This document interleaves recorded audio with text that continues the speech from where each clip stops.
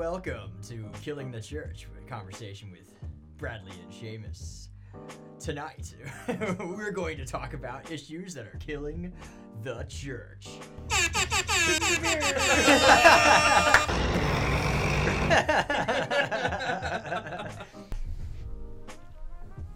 I'm just gonna say roll with it. I may keep that. I mean, I'm just gonna say roll with it for now. But for this, for a serious note, tonight we plan to talk about an issue that we've already talked about before. Mm-hmm. But we're gonna come back again and be a little bit more thorough, as well as the video quality on the previous video was not up to par. Yeah. Finally, we have a professional setting to do this in, and I think it's a subject worth going over again. Yeah. In a more appealing way. It looks better. It'll be better produced. The last one, the sound quality was garbage. It's terrible. The video quality was literally shot on our phones. Yes. And we did it over Facebook Live, and I just can't stand that setup. Well, and those won't make it to YouTube. Yeah. So. And so this is Acts chapter 10 revamped. Yep. Here.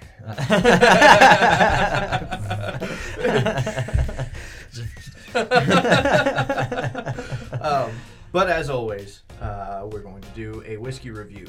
Yep. And this time with some new crystal. Yes. I don't think they can see it on the camera, though. No, probably not. Maybe? Oh, you can see it on this camera here, yeah. Yeah. It's this was a housewarming gift because, well, the new studio that we're currently in is in a new location that I'm now living in. Yeah. And so, got you your own set of Irish Crystal now. Very similar to what we were drinking out of before. Same company, different design.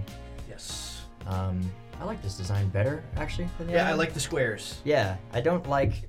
It has a round bottom, this one, and the other one had the hexagon-shaped bottom. That's true. And I am now realizing that I enjoy the round shape. It feels nice in the hands, too. Yeah, I think it looks better, especially in the lighting. Yep. And for our whiskey, I went out and purchased one of my favorite whiskeys to fill this with. And that is the... Ooh, careful.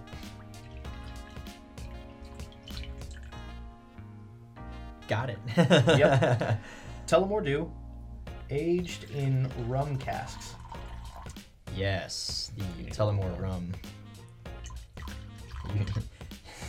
Mine was the first glass you poured, so you were extremely careful, and then you're like, oh, it's actually not that hard. I can do this. I can do this. The shape of the decanter is such that it shouldn't run down the side of the glass, so that's so cool. As long as you pour it more confidently.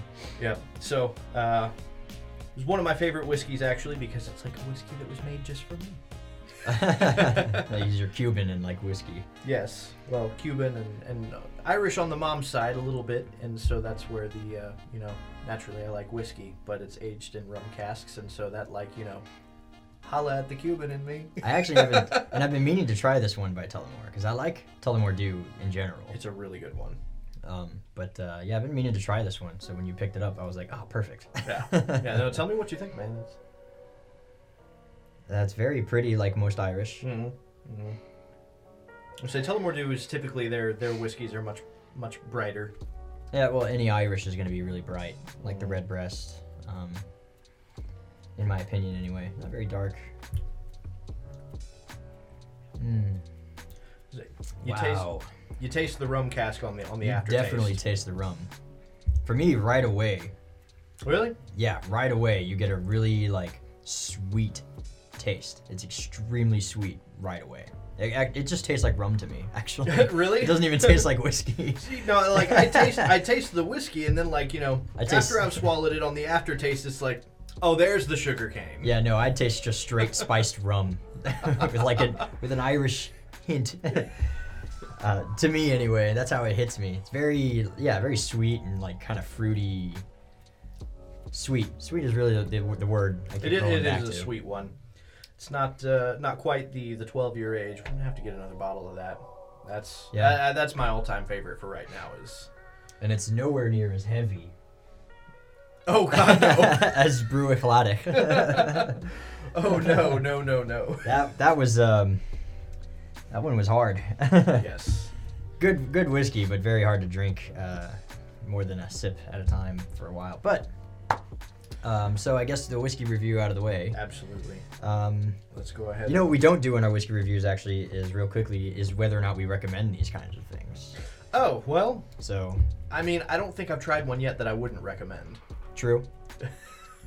So all right, whiskey review out of the way. I would pretty much recommend all of them, but you know, this one especially if you're more prone to sweeter, if you like sweeter whiskeys. Definitely, yeah. Sweeter, lighter taste, not super harsh. Yeah, it's definitely not harsh. Doesn't burn a lot on the Doesn't way burn down. it really at all. You can just sort of drink this because you're thirsty Yeah, on a nice summer this one is definitely a summer. whiskey for Yeah. sure. This is certainly a. So if you're going to sit on the porch and drink a whiskey and enjoy a nice summer day while you grill steaks, I would also recommend like maybe a Connecticut cigar with this. Yes. Something light to complement the sweetness of the rum. Mm-hmm. But yeah, you know, yeah, sure. So now we'll call it. Yeah. That's the whiskey review out of That's- the way. yeah. Whether or not I we would recommend recommend. it. I and- don't recommend the Brew Eclectic for newcomers. Oh no. Yeah. No, you need to become seasoned before attempting that one because that one's harsh. Yeah, seasoned. Yeah, absolutely. That You have to learn to taste like the finer notes of whatever's behind the harsh punch. But you know, I say let's just dive right into it. Let's just jump into it. The Acts chapter 10, which we went over, like we said, a little bit in another video. Mhm. But I know you've had probably just as many experiences as me at this point when you're asked why you specifically avoid bacon on your burger at Burger King or something like that. Or yeah, You know, people notice that, which is it's interesting because that's the whole point to the commandments. actually, is- yeah. is that God says, you know, the nations will look and go, "Oh my goodness, yeah. this is a different and peculiar people," and you know, so yeah, you know, people notice that you don't do certain things and you don't eat certain foods, and they always ask about it. And when you tell them, well, you know, the Bible says not to. Then the arguments start. This is where Acts Well, 10. wait a minute though. Yeah. Yeah, and usually Acts 10 is the go-to one for the kosher laws particularly. It's the first That's- go-to. yeah. There are a couple of go-tos. This is the first one. There are a couple more, and we'll hit up those in other videos. But for this video, we're going to concentrate on Acts 10 specifically. So yeah, we'll just start it the way we did it last time, where we'll read through a little bit of it. Or actually, do you want to just read through the whole? Nah, we'll read through a little bit of it. Yeah. And then we'll kind of explain as we go, because So there you are some read through the whole parts. it's first of all, it's a long chapter, Yeah, and and there's a lot going on. you kind of get lost. Yeah. So there's good stuff that we can touch on while we're here. So, you know, now in Caesarea there was a man named Cornelius, a centurion of what was called the Italian cohort. Excuse me.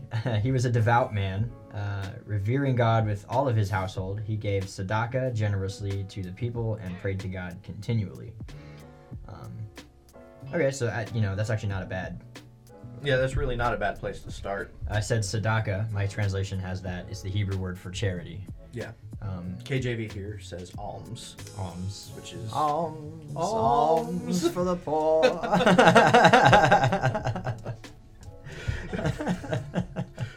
we have to Robin we have Hood, to learn anybody? to be so much more mature than this. Ooda lolly. Why would I do that? Oh, but okay, so you know we get first of all that he's a military officer. Yeah, centurion of a cohort. Yeah, and but it says that he was a devout man. That's important. Yep, that's not Okay. a light thing to take. Yeah, we're not just saying he's a mensch. Yeah. he's a good guy. This is one of those where you know, a devout man of what? Just to clarify quickly, there was not Christianity yet. Yeah, there wasn't really there were people who believed that Yeshua was the Messiah, but Yeah, but this. there was no distinct religion for that. Well, even then, at this particular moment in time, the only people that know about Yeshua is people like in Israel and Jerusalem specifically, and like Yeah. very few, it's very centered. This has not gotten out to the world yet. Yeah. So he's a devout man of Judaism. He would be what's called a God-fearer. And this is in Caesarea. Most people would probably understand that as Caesarea or Caesarea or whatever. I Yeah, understand the original way to pronounce that. All C's in Latin are hard C's. A lot of Yes. people know it. Like Caesar, that's not how you say Caesar. In Latin, you It'd say be it Kaiser. Kaiser. Yeah. Yeah, but most people don't know that. As a linguist, it bothers me. So It's like you learn something new. Caesar salad. You mean Kaiser salad? It just doesn't sound as attractive. No, that it doesn't. way. And I've actually heard something that like a Mexican man came up with it, and his name was Caesar, and so it said like the way his name is done, but Gotcha. they still put like the Roman silhouette on a Caesar salad, and so it's Kaiser the way. But anyway, that's a whole nother. He's in Caesarea, devout man, so he's a very observant, God-fearing, almost Jew. Not quite a Jew because he didn't convert. He couldn't convert. Well, and that is the important part, I think, is to explain that this man is being introduced, and the first thing we're told is that he's a Gentile, and we're told his job, and then we're told he's a devout man. So it's kind of like laying the case for why he had not converted to Judaism yet. Okay, he's got a job that forbids that. Yep. Okay, it would be a capital offense for him to do so, but he is a devout man. He does observe the Jewish religion as much as he's able at this point. Yep. So, like I said, a God-fearer, which is a common thing back then. So about the 9th hour of the day, he saw clearly in a vision an angel of God coming and saying to him, Cornelius, calling out his name. At the 9th hour of the day, that is the mincha prayer, or the afternoon prayer, essentially. 9th hour is like somewhere around 3 in the afternoon. Yeah.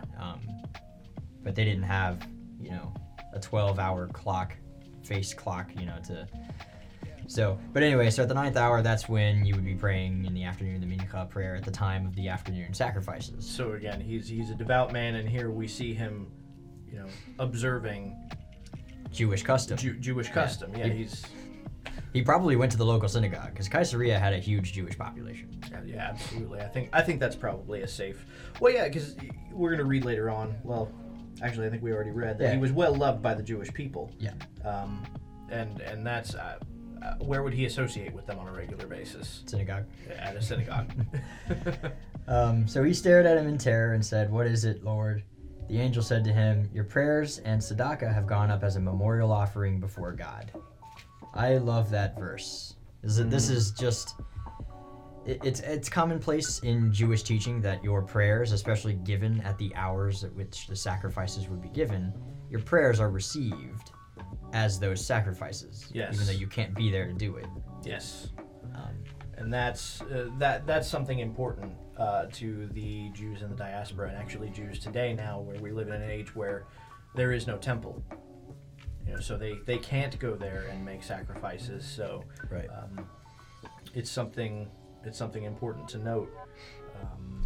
And I believe actually the Talmudic tractate Berachot 26b actually, there's Rabbi Yosef actually Rabbi Joshua lays out an entire case as to why the daily prayers directly align with the times of sacrifice.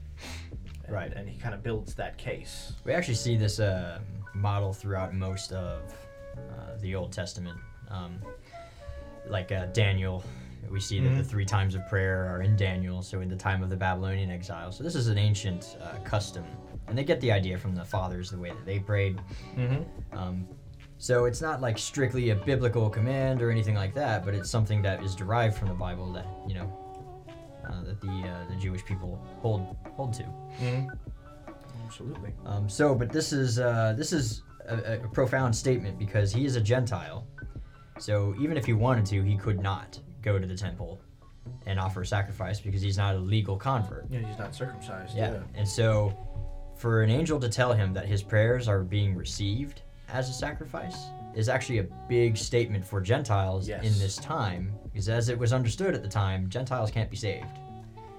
And we're getting there. Yeah. I mean, outside of converting to Judaism, that was an impossibility. Yeah. As far as both Gentiles and Jews were concerned, like there was an understanding that that's the way. Yeah, the Gentiles have no place in the world to come. You sort of had to do a legal conversion and be accepted into the family legally to actually achieve salvation. And so there's actually an interesting paper written about Cornelius about how most likely he probably couldn't wait for retirement so that he could actually do a legal conversion so that he would be accepted into the family of Israel. But while he was still actively a centurion, he would not be able to. He did the best he could.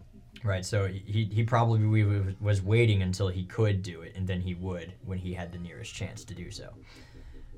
Just to reflect the mindset of God-fearers at the time. They had their reason one way or another why they couldn't convert, and they probably were doing their best to achieve it at some point. That also explains the well treatment of the Jewish people. I mean, obviously, if you're a devout man and love the Lord, you're gonna be good to His people. But Right. I think the mention of it is almost like in that he, as much as he could, lavished them with wealth and gifts and whatnot, so that he would be well received when that time came. Yeah, whether his intention was like specifically for that, or he just out of the sheer goodness of his heart. Mm-hmm. But yeah, he definitely would be better off received. Hey, synagogue, you guys have a Torah scroll? I'll donate one. Here's a ton of money. Go get you guys a Torah scroll. Remember Cornelius. Yeah, right. Right. Which he probably did things like that, but anyway.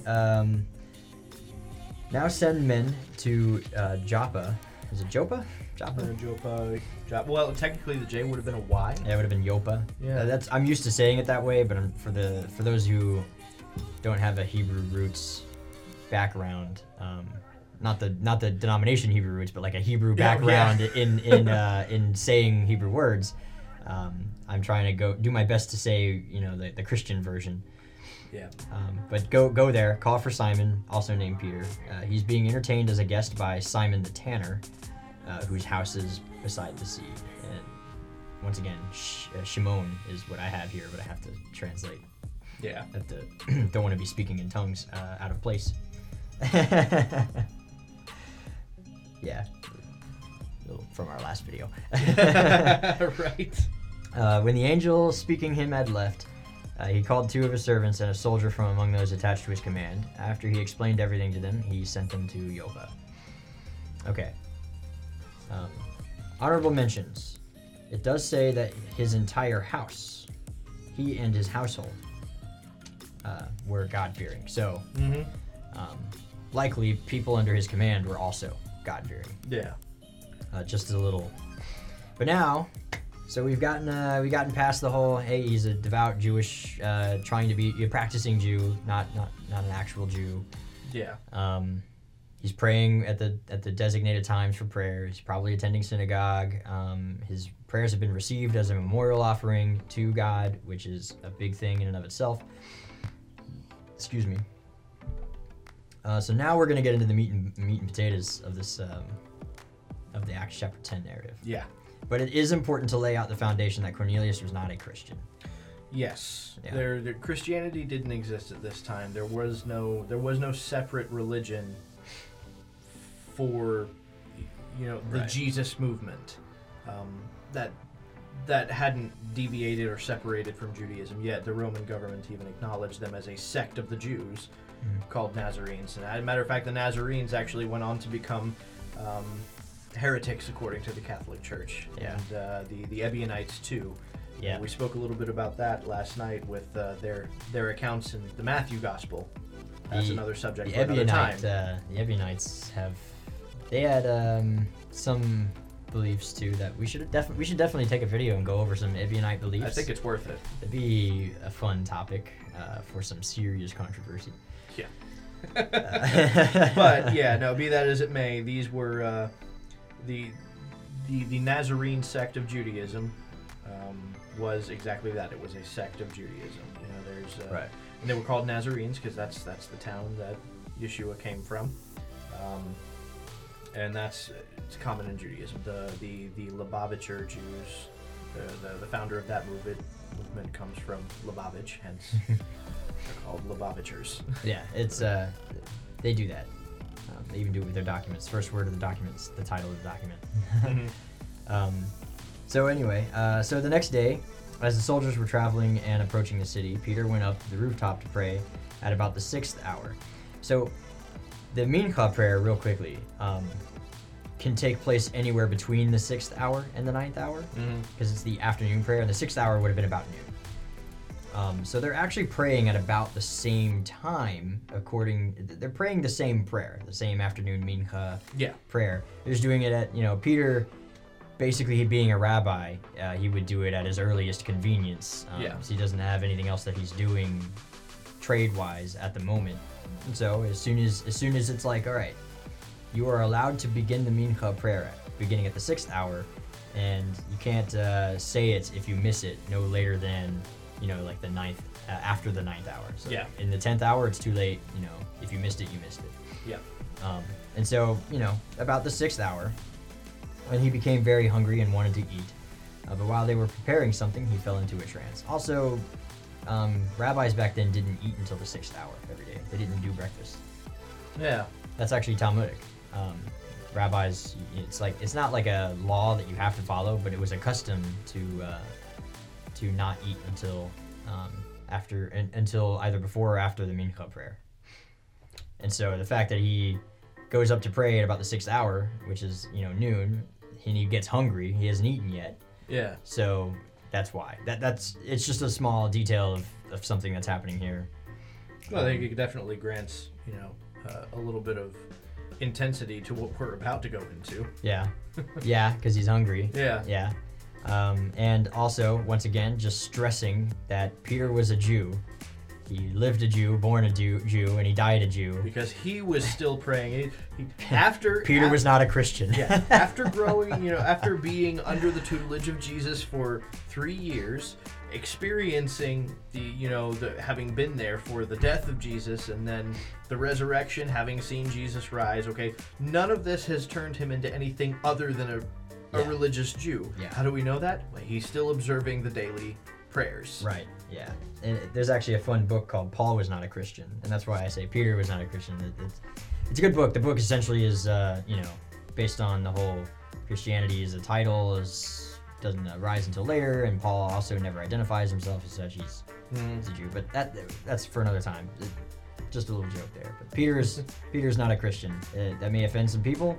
I don't care. He was not the Pope. He was a Jew. Yeah. Yep. Okay, so now he became very hungry and wanted to eat.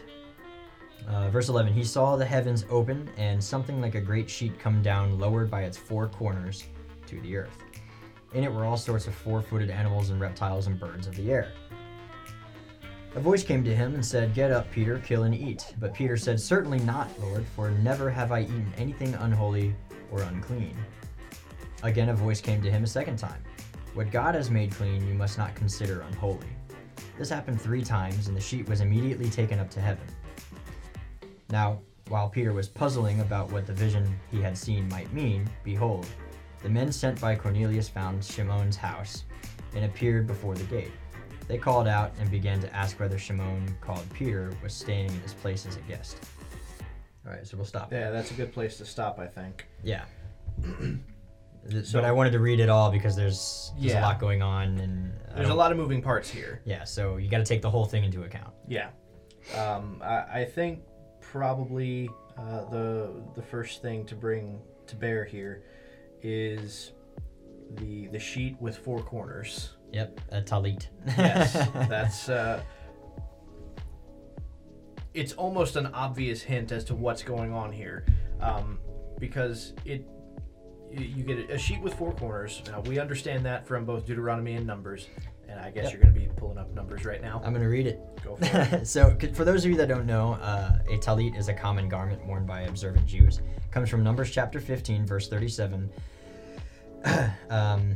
And Hashem, the Lord, spoke to Moses, saying, "Speak to the sons of Israel and say to them, they are to make for themselves tassels on the corners of their garments throughout their generations. They are to put a blue cord on each tassel.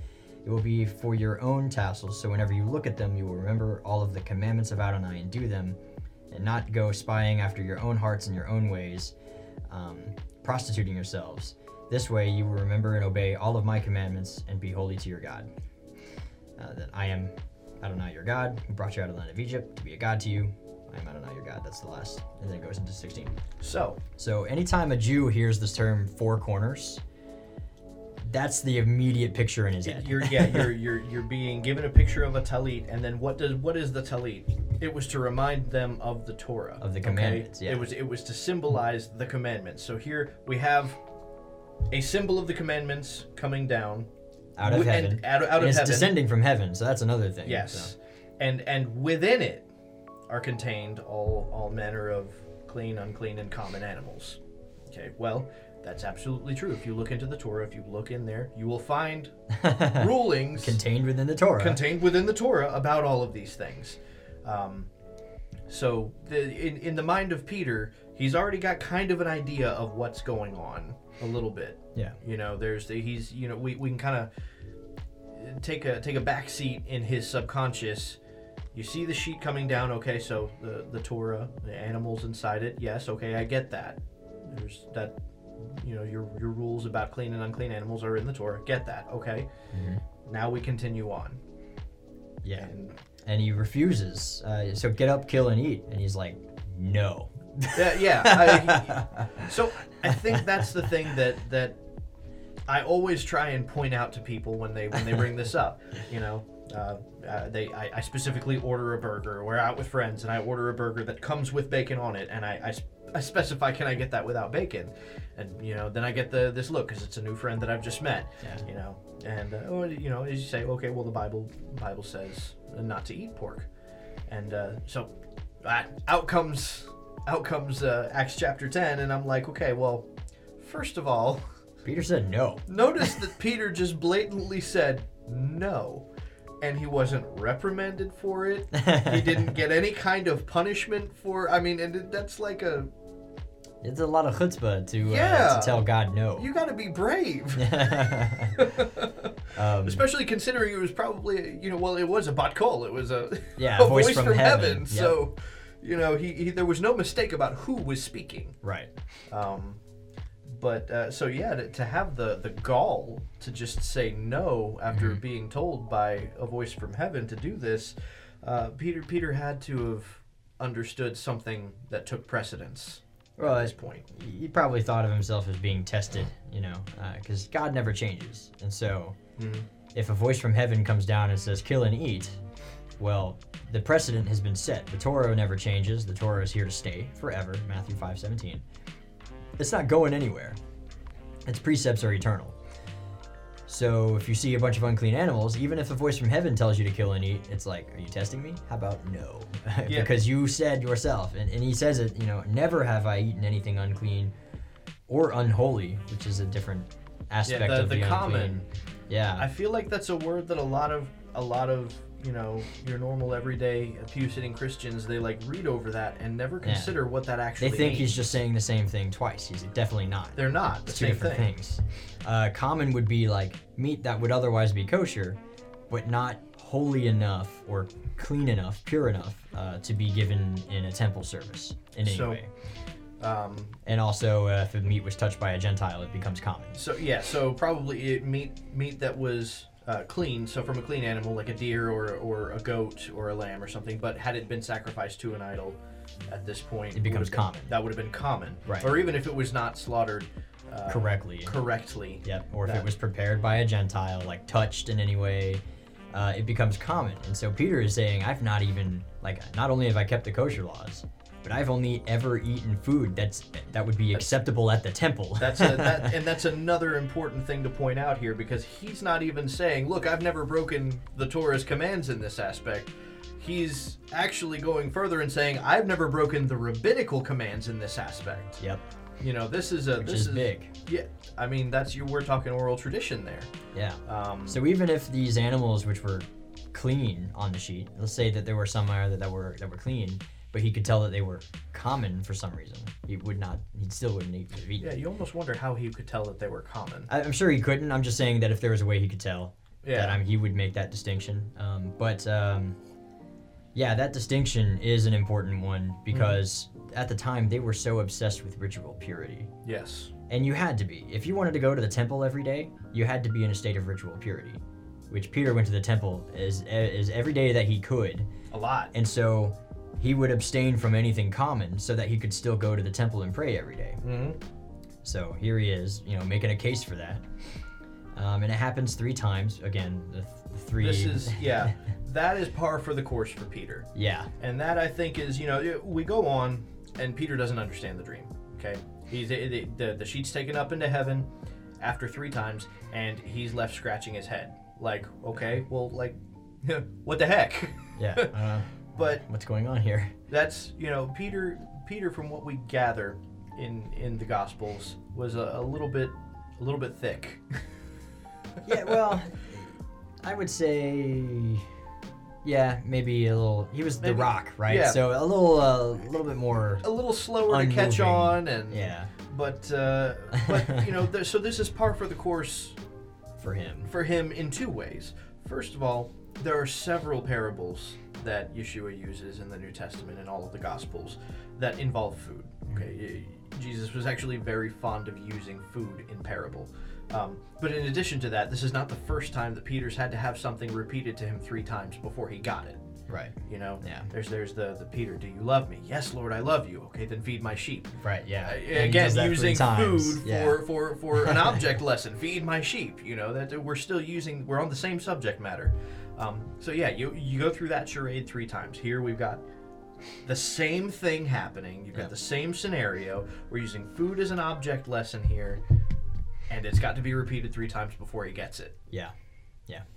And I say food as an object lesson, and it sounds like a cop-out, right? No. Well, it's awfully convenient for you to say that it's an object lesson because then it doesn't have to be that God was telling him to eat unclean animals. And well, we're going to explain that. Yeah. We'll get there to that point in a little bit. So we might as well move on from that so we can get to that point. Yeah. So while Peter was mulling over the vision, the Ruach, the Spirit said to him, "Look here, 3 men are looking for you. But get up, go downstairs, and go with them without hesitating, because I myself have sent them." Going down to the men, Peter said, "Here I am, the one you're looking for. What is the reason for your coming?" And they said, "Cornelius, a centurion, a righteous and God-fearing man, well spoken of by all the Jewish people, was directed by a holy angel to summon you to this house and hear a message from you, to his house, and hear a message from you." I actually really like this this particular little back and forth, because Peter is being told, "Don't worry about it, just go with them." Mm-hmm. And when they show up, they present a case to Yeah. Peter. They're like, "Cornelius, a centurion, but he's righteous and he's God-fearing and he's even well spoken of by the Jewish people." They're making a case, and he's asking if you can come to his house, but he's a good man, I promise. Mhm. They're making a case. They're trying to build him up to Peter. Yeah, because otherwise, Peter in this day, he would have refused. Absolutely. I would even venture to say that with this little argument, this little discourse, that Peter would still have refused to go. So, and that's where I can tell you that my father would say, at the point that the Spirit tells him, "There are men coming, they're looking for you, go with them without question." Yeah. That's the point where he understood the dream. I think That's where the light bulb clicked on. I think not yet. I think when they ask him, then the light clicks on. He's like, "Go with him." Why not ask questions? And then, they want me to go to see a Gentile. Okay, now I see what you want. That's why you told me to go without asking. Okay, awesome. Or without reservation. But yeah, the Jewish people at the time, a lot of people don't know this. If you so much as came in contact with a Gentile, you were now You were considered ritually unclean. impure. Gentiles were unclean, period. No ifs, ands, or buts. You couldn't so much as eat meat prepared by them. We talked about that briefly a little bit. But you couldn't go into their house. Peter mentions this later on. He says, "It's forbidden for a Jewish man to enter a Gentile's house." So when we get there, we'll also gonna get to say, that point. yeah. I think we have a couple of source material about that. Pirkei de Rabbi Eliezer 29, I know, goes over that. There's a couple of different scenarios and a couple of different statuses of uncleanliness that are given to certain circumstances of associating with Gentiles. I can read that Pirkei. Yeah, if you've got the Source. citation. Yeah, I got it right here. Most certainly. So Pirkei de Rabbi Eliezer 29. Why did Abraham circumcise his servants? Because of ritual purity, so that they would not defile their masters with their food and their drink. For whoever eats with an uncircumcised person is as though he were eating the flesh of an abomination, i.e. an unclean animal. Anyone who bathes in the same bath as an uncircumcised is as if he bathed with a leper, and all who touch an uncircumcised person are as though they touched a corpse. So this is the mindset back then. Mm-hmm. So, like I said, I would venture to say that if even after hearing this from the men, from Cornelius, he probably still would have been like, nope. But he invited them in as guests. So the next day, they got up and he went with them, and some of the brothers from Joppa accompanied him. As obviously, if you're going to travel, usually you travel with a convoy of some sort. Not like today where one person gets in a car and they travel. Yeah, I think another citation really to bring to bear here, because this is where the light bulb clicks on. That this is Peter's vision was obviously about associating with Gentiles. That's where you substantiate the notion that his vision was an object lesson. But you know what? We'll get there when Peter explains the dream. Okay. Okay, I'll save that, because that's he's gonna express that later. So we just keep going? Yeah, I would say keep going at this point. The following day he entered Caesarea. Cornelius was waiting for them, and he had called together his relatives and close friends. As Peter entered, Cornelius met him and fell down at his feet. And it says, and worshipped him. It's not a really good... It's not... There are a few words in Greek for worship. This is more like and stood in awe. Revered, Yeah. It's not like to actively paid worship a respects person. to. Yeah, it is a different word. It's not the same. So I don't like it when translations put worshipped him, but it's a lot more like, just to awe. But Peter pulled him up, saying, "Stand, I too am just a man." Talking with him, Peter went inside and found many people gathered. He said to them, "You yourselves know that this is not permitted for a Jewish man to associate with a non-Jew or to visit him. And yet God has shown me that I should not call anyone unholy or unclean." That is the meaning of the vision according to Peter. And using Peter's own words, that's what he interpreted the vision to mean. Yes, that's when this passage is brought up. I almost always try and work around to asking the question.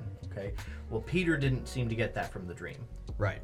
So Yeah, Peter never... What precedent do you have to derive something from the vision that Peter himself did not? Peter twice actually explains the meaning of this vision. And in It's both the times... same both times. In both accounts, he never mentions food. He obviously mentions what the vision is, but never once does he go, so this means that, all foods are clean and all Gentiles are clean. He just, no, this means, and it's honestly, it's like a parable. We went over this in our study group. Parables are used to illustrate one point and one point only. Mm-hmm. You are not meant to draw any more than one point or any other parallels that could be pulled out of the parable. And it's supposed to be an obvious point, too. Yeah, it's supposed to, but the thing is, it is just one point. So if you take a parable and you draw all sorts of parallels and allegories and everything from the parable, you're doing it wrong. Yeah, if you didn't draw out from the parable what it was obviously about, then you've done it wrong. Yeah, and so, we tend to do that a lot. Christians tend to do that a lot. Pastors do that a lot. You get an entire 4-point sermon out of one parable, and it's just like, okay, well... Yeah, one point is to be drawn from this parable. It's not made for you to create doctrine out of. It's not a riddle. It's not anything other than just to illustrate one particular point so that you can understand whatever that one point is more easily. Mm-hmm. And likewise with a vision, every time God gives a vision to a prophet, it usually is for one point and 1 point only. Mm-hmm. There's nothing else for you to draw from that. Yeah, there's no precedence anywhere else where you could find a vision that has more than one. No, every vision that God speaks Meaning. into a prophet, he's to draw one meaning from that vision, and then that's it. And so It's almost never likewise here. literal. Yeah, well, yeah, it's usually never literal. It's usually object lessons, like Yeah. the vision of the olive branch. Yeah, Jeremiah, what Jeremiah. do you see? I see a tree, an almond branch tree, and he's like, good, for I'm making sure that I'm watching for my word to be done. And the whole point of the almond branch is an object lesson, because the word for almond branch, shoked, and shoked, watching, is spelled the same way, it's just pronounced differently depending on the context. That's the object lesson. It's a tree or a branch, and so you're not supposed to be like, yeah, well, Israel is always referred to as a tree, and this is just a branch, and so we're like watching for a branch, like say Judah, to make sure that Judah will carry on the word, because the rest of Israel divorced from God, and like there's all these parallels you can pull out of it. It's like, no, God showed him a branch to illustrate one point, that I am watching that my word be done. That's it. Move on. Yeah. Don't make too much out of that. And so that begs the question then. Why the animals? Why food?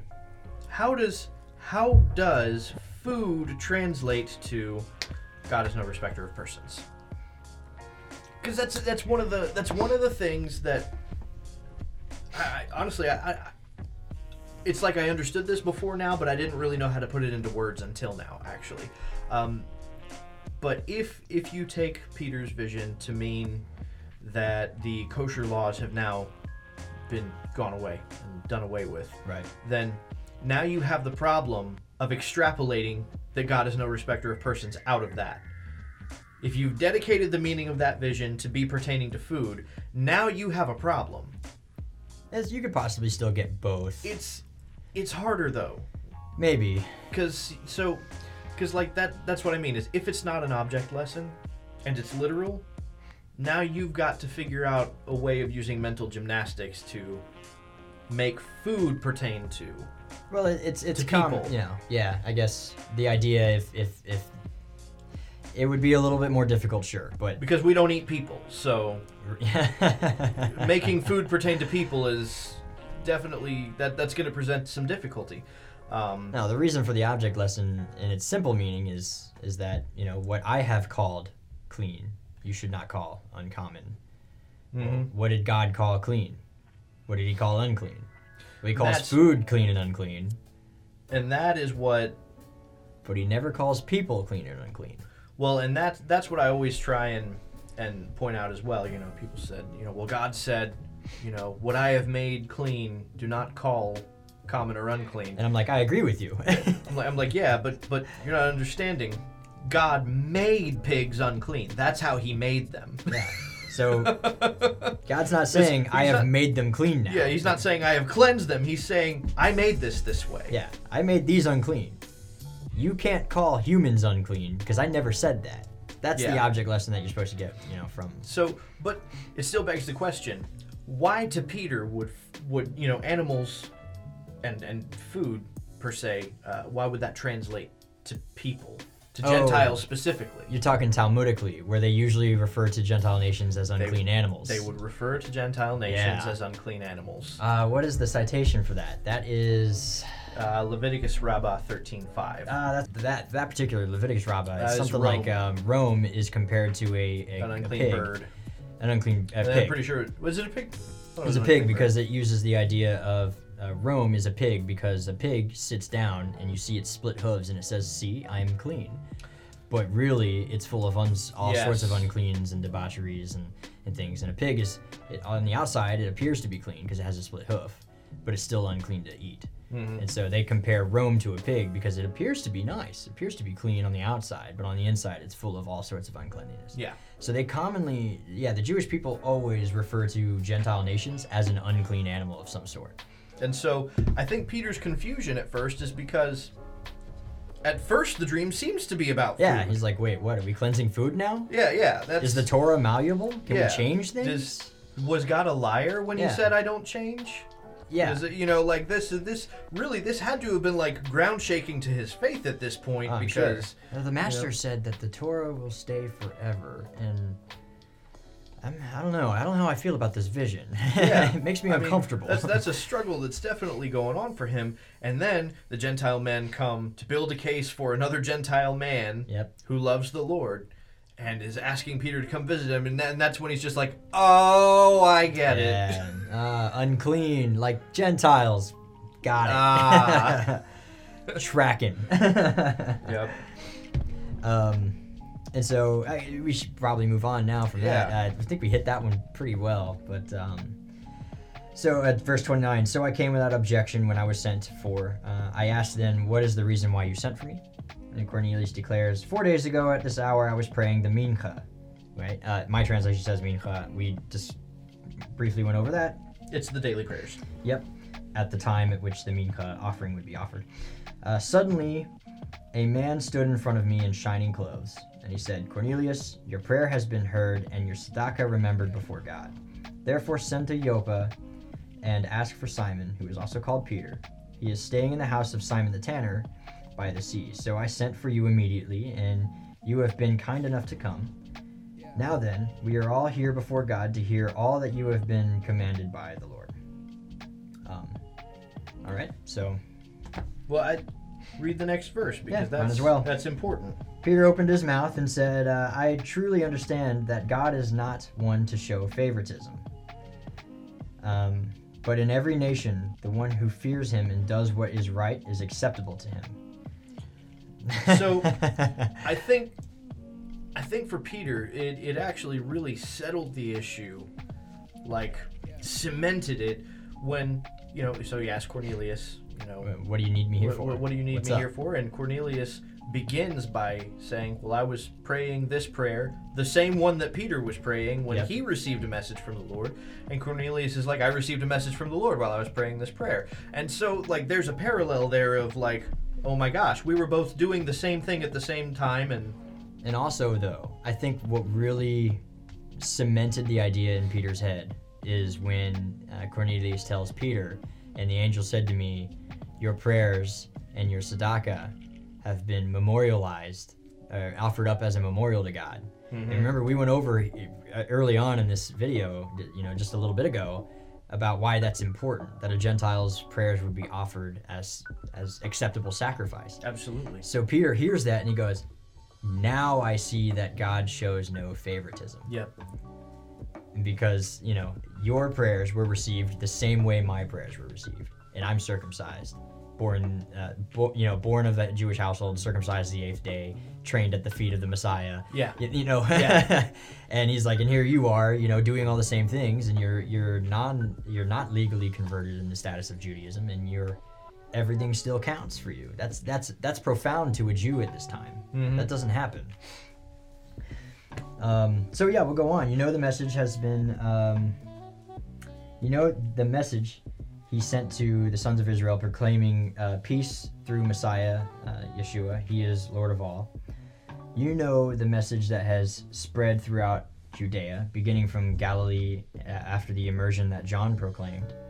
How God anointed Yeshua of Nazareth with the Holy Spirit, Ruach HaKodesh, and power, how he went about doing good and healing all who were oppressed by the devil because God was with him.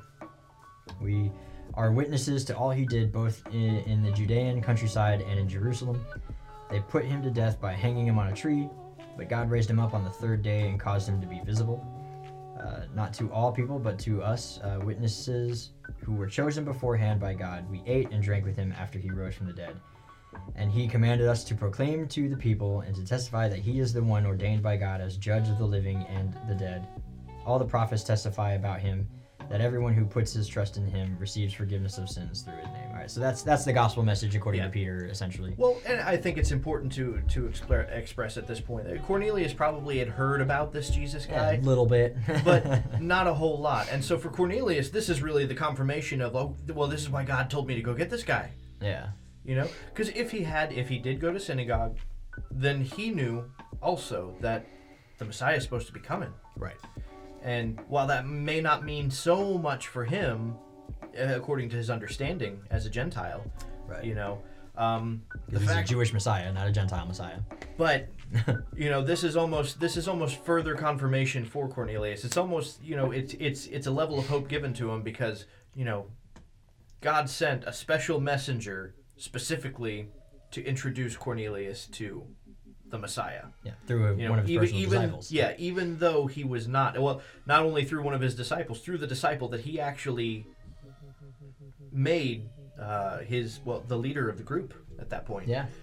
Peter was the one that was to take the reins, take the staff, as it were, after the time of Jesus, and Peter relented that to Jesus' brother, which rightfully so. But that's the one that the Lord sent to Cornelius. Yeah. And so that's like, what does that say to Cornelius as a Gentile? Obviously thinking that there's no way for me in outside of converting to Judaism at this point. And now can't wait to retire. Yeah, exactly. But now he finds out he doesn't exactly have to retire. Yeah. And that's that's kind of the hope there. That is the beauty of the message. That's weighty. Because once again, in a synagogue that he would have been going to, Gentile inclusion is not in that. They don't teach that at the time. It was very frowned upon by the Shemites of the time. To hear a disciple of the Master come to him and then he receives the Spirit. Yeah. That is nothing but a good news, to use the word, for the Gentiles, because Ephesians, once you were apart from the people of God, apart from all the promises, you had no part in anything to do with the family of God, but now you've been brought near by the blood of Messiah. Like, that's important. While Peter was still speaking these words, the Holy Spirit fell on all those hearing the message. All the circumcised believers who came with Peter were astonished because the gift of the Holy Spirit had been poured out even on the Gentiles, for they were hearing them speaking in different languages and magnifying God. And then Peter answered, "Can anyone refuse water for these to be immersed, who have received the Holy Spirit just as we did?" So he commanded them to be immersed in the name of the Messiah, Yeshua. Then he asked them to stay for a few days. Okay, so that's all of Acts chapter 10. Important here is the picture of Shavuot, once again. So the Holy Spirit comes down in Acts 2 on the holiday of Shavuot, or Pentecost. Yep. And it comes down in the same manner that the first Shavuot ever happened. At the first time Mount Sinai, in the Mishnah, we read that the Holy Spirit descended on tongues of fire so that every man and woman and child could hear the message in his own language. So it's a parallelism. It's sort of proof that this is God's doing. Yeah. And then we see the same thing happen to Gentiles, not at the temple. And so even more solidifying for Peter, obviously. That yes. You do not have to be a circumcised Jew legally to receive salvation. And this is the first time we're seeing this for Gentiles getting the salvation. And that is the message of the gospel according to Peter. Yes. And imagine how that was for Peter, and especially the other disciples that were with him, the other Jews that were with him at this point, because the Jewish understanding at this time would have been that Goyim, Gentiles, don't have a neshama.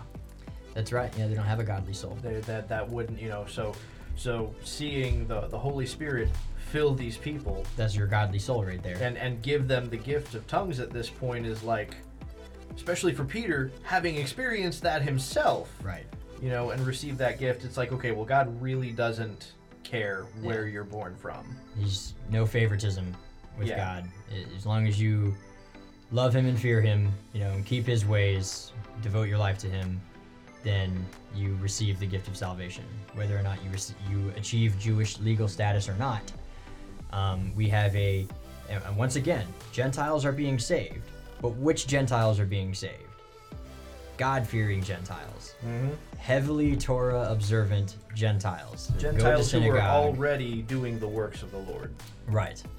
Those are the ones that are being here getting saved. And it's basically, for Peter, this is the idea, not all Gentiles are unclean, obviously.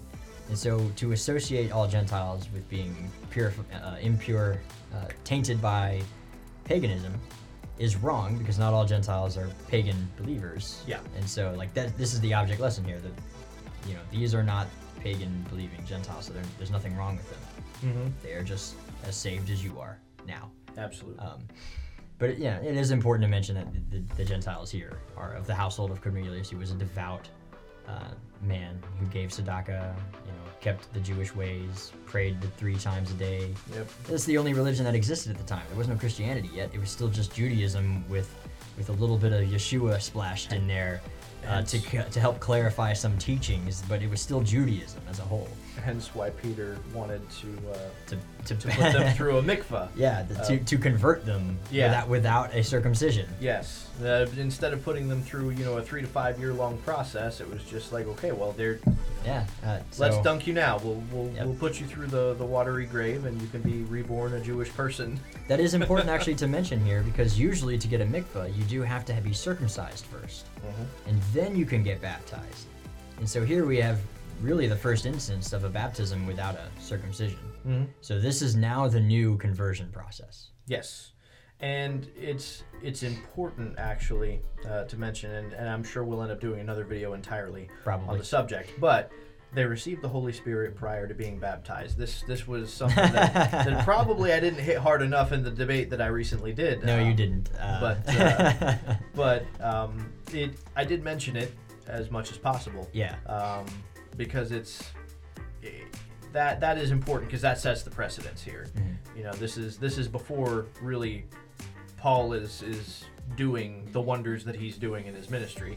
So the first precedent that we get of Gentiles being saved via, Peter's influence is that they're saved first and then baptized later. Yeah. But obviously the baptism is sort of for the conversion process, Yes. more or less. It's not really part of the salvation process, it's part of the conversion process. Yeah. And so Peter, being of course obsessed with ritual purity at the time, would have stressed a baptism anyway, Well, as a way to enter into a state of your new saved existence with a sense of purity. If you're going to house the Holy Spirit, then The vessel must be clean. yes. Yeah. Your body is a temple, so you shouldn't let anything unclean enter your temple. Yes. Right? So, kosher. If it can't be given on the altar, you can't take it in on your personal altar. Yes. That's the kosher laws are actually more or less designed as a sense of holiness. And So, yeah, I think at the end of the day, a closer examination of Acts chapter 10, it's very hard to make a case that it's about food. yeah, There's so much more going on in this chapter than food. And like I said, to make it about food presents a problem of putting almost a stumbling block in the way of making it about what the rest of the chapter is making it about. yeah, It's harder to bring out the actual message if you're interpreting Peter's vision literally. And I think in discussing a little earlier when we were talking about doing this video, something you read actually mentioned that interpreting Peter's dream literally would equate to interpreting the vision that Daniel's given of all the beasts literally. Daniel 7, right? Yep. You wouldn't do that. It's obvious that that's not a literal message. So Yeah, it's an allegorical yeah, message. so why would you do this? Yeah. So it's likewise, and once again, just like a parable, you are meant to draw from a vision one point and one point alone. Peter's one point, and he says it twice, and it's the same one point, that this is about Gentiles. Gentiles, nowhere in the Torah are Gentiles called unclean. So we need to stop treating them like they're, just unclean on the basis of the fact that they're not Jews. Absolutely. So Peter was sent to go and be a witness of the Messiah to the Gentiles. to a Gentile who was already keeping kosher. Yeah. So he's already, if Peter had any reason to visit anybody, it would have been Cornelius, but he wouldn't have done it anyway. And so Yeah. But still, it's just interesting the way the whole thing plays out. But definitely to summarize, Peter himself, the vision was never about food. Visions are meant to have one meaning, just like parables. One point is to be drawn from it. And so nowhere else in the narrative surrounding the vision of the sheet do we have any indication that it's ever been about food. and no one even accuses him of making such a claim in later texts or anything like that. Like, it just never comes up in the biblical narratives. It only ever shows up in Christian commentaries. And that I hadn't thought about that. That's worth bringing up. That Peter is never charged with teaching this. Yeah. He's never charged with teaching against the kosher law, which is something that would have come up. Yep. And we know that based on Acts 21 and 22, where Paul's charges are brought to him. Yep. You know, James comes to him and says, "Look, we've heard that you've been teaching some things. some stuff that's not really cool." And we know that they're false. And so you would have had a similar interaction between Peter and James. If Peter in any way... Peter had ever derived from this dream that it was about food. Yep, because the Jewish people around him would be like, wait, so you're teaching people to go against Torah? Deuteronomy 13. Yeah. He's obviously not the Messiah. All right, stone him. Exactly. So he would have been brought before the Sanhedrin under charges of teaching against the Torah, which is punishable by death. Yes. So the fact that that's never brought up means that he never once mentioned the food aspect. So it never meant that to him, and that's the driving point to take away from all this. Yes. I think. Yes. It deserves much more emphasis than people give it. The fact that Peter never derived the dream to mean anything pertaining to food. Right. Yeah. Okay. Well, it's been about an hour. It's time to wrap things up. Yeah. We thought this one would be short, but it never is. No. They always go longer than we intend. So. Yeah. Well, as long as the listeners don't mind going into more depth, then that's why they're here, I guess. If you want shallow Christianity, go to Facebook and find a verse on someone's page. Bumper sticker Christianity. Yeah, Joel Osteen is right there for everybody. Yeah. It's easy to get to, but Anyway, now that we're done offending as many people as we can. Absolutely. L'chaim.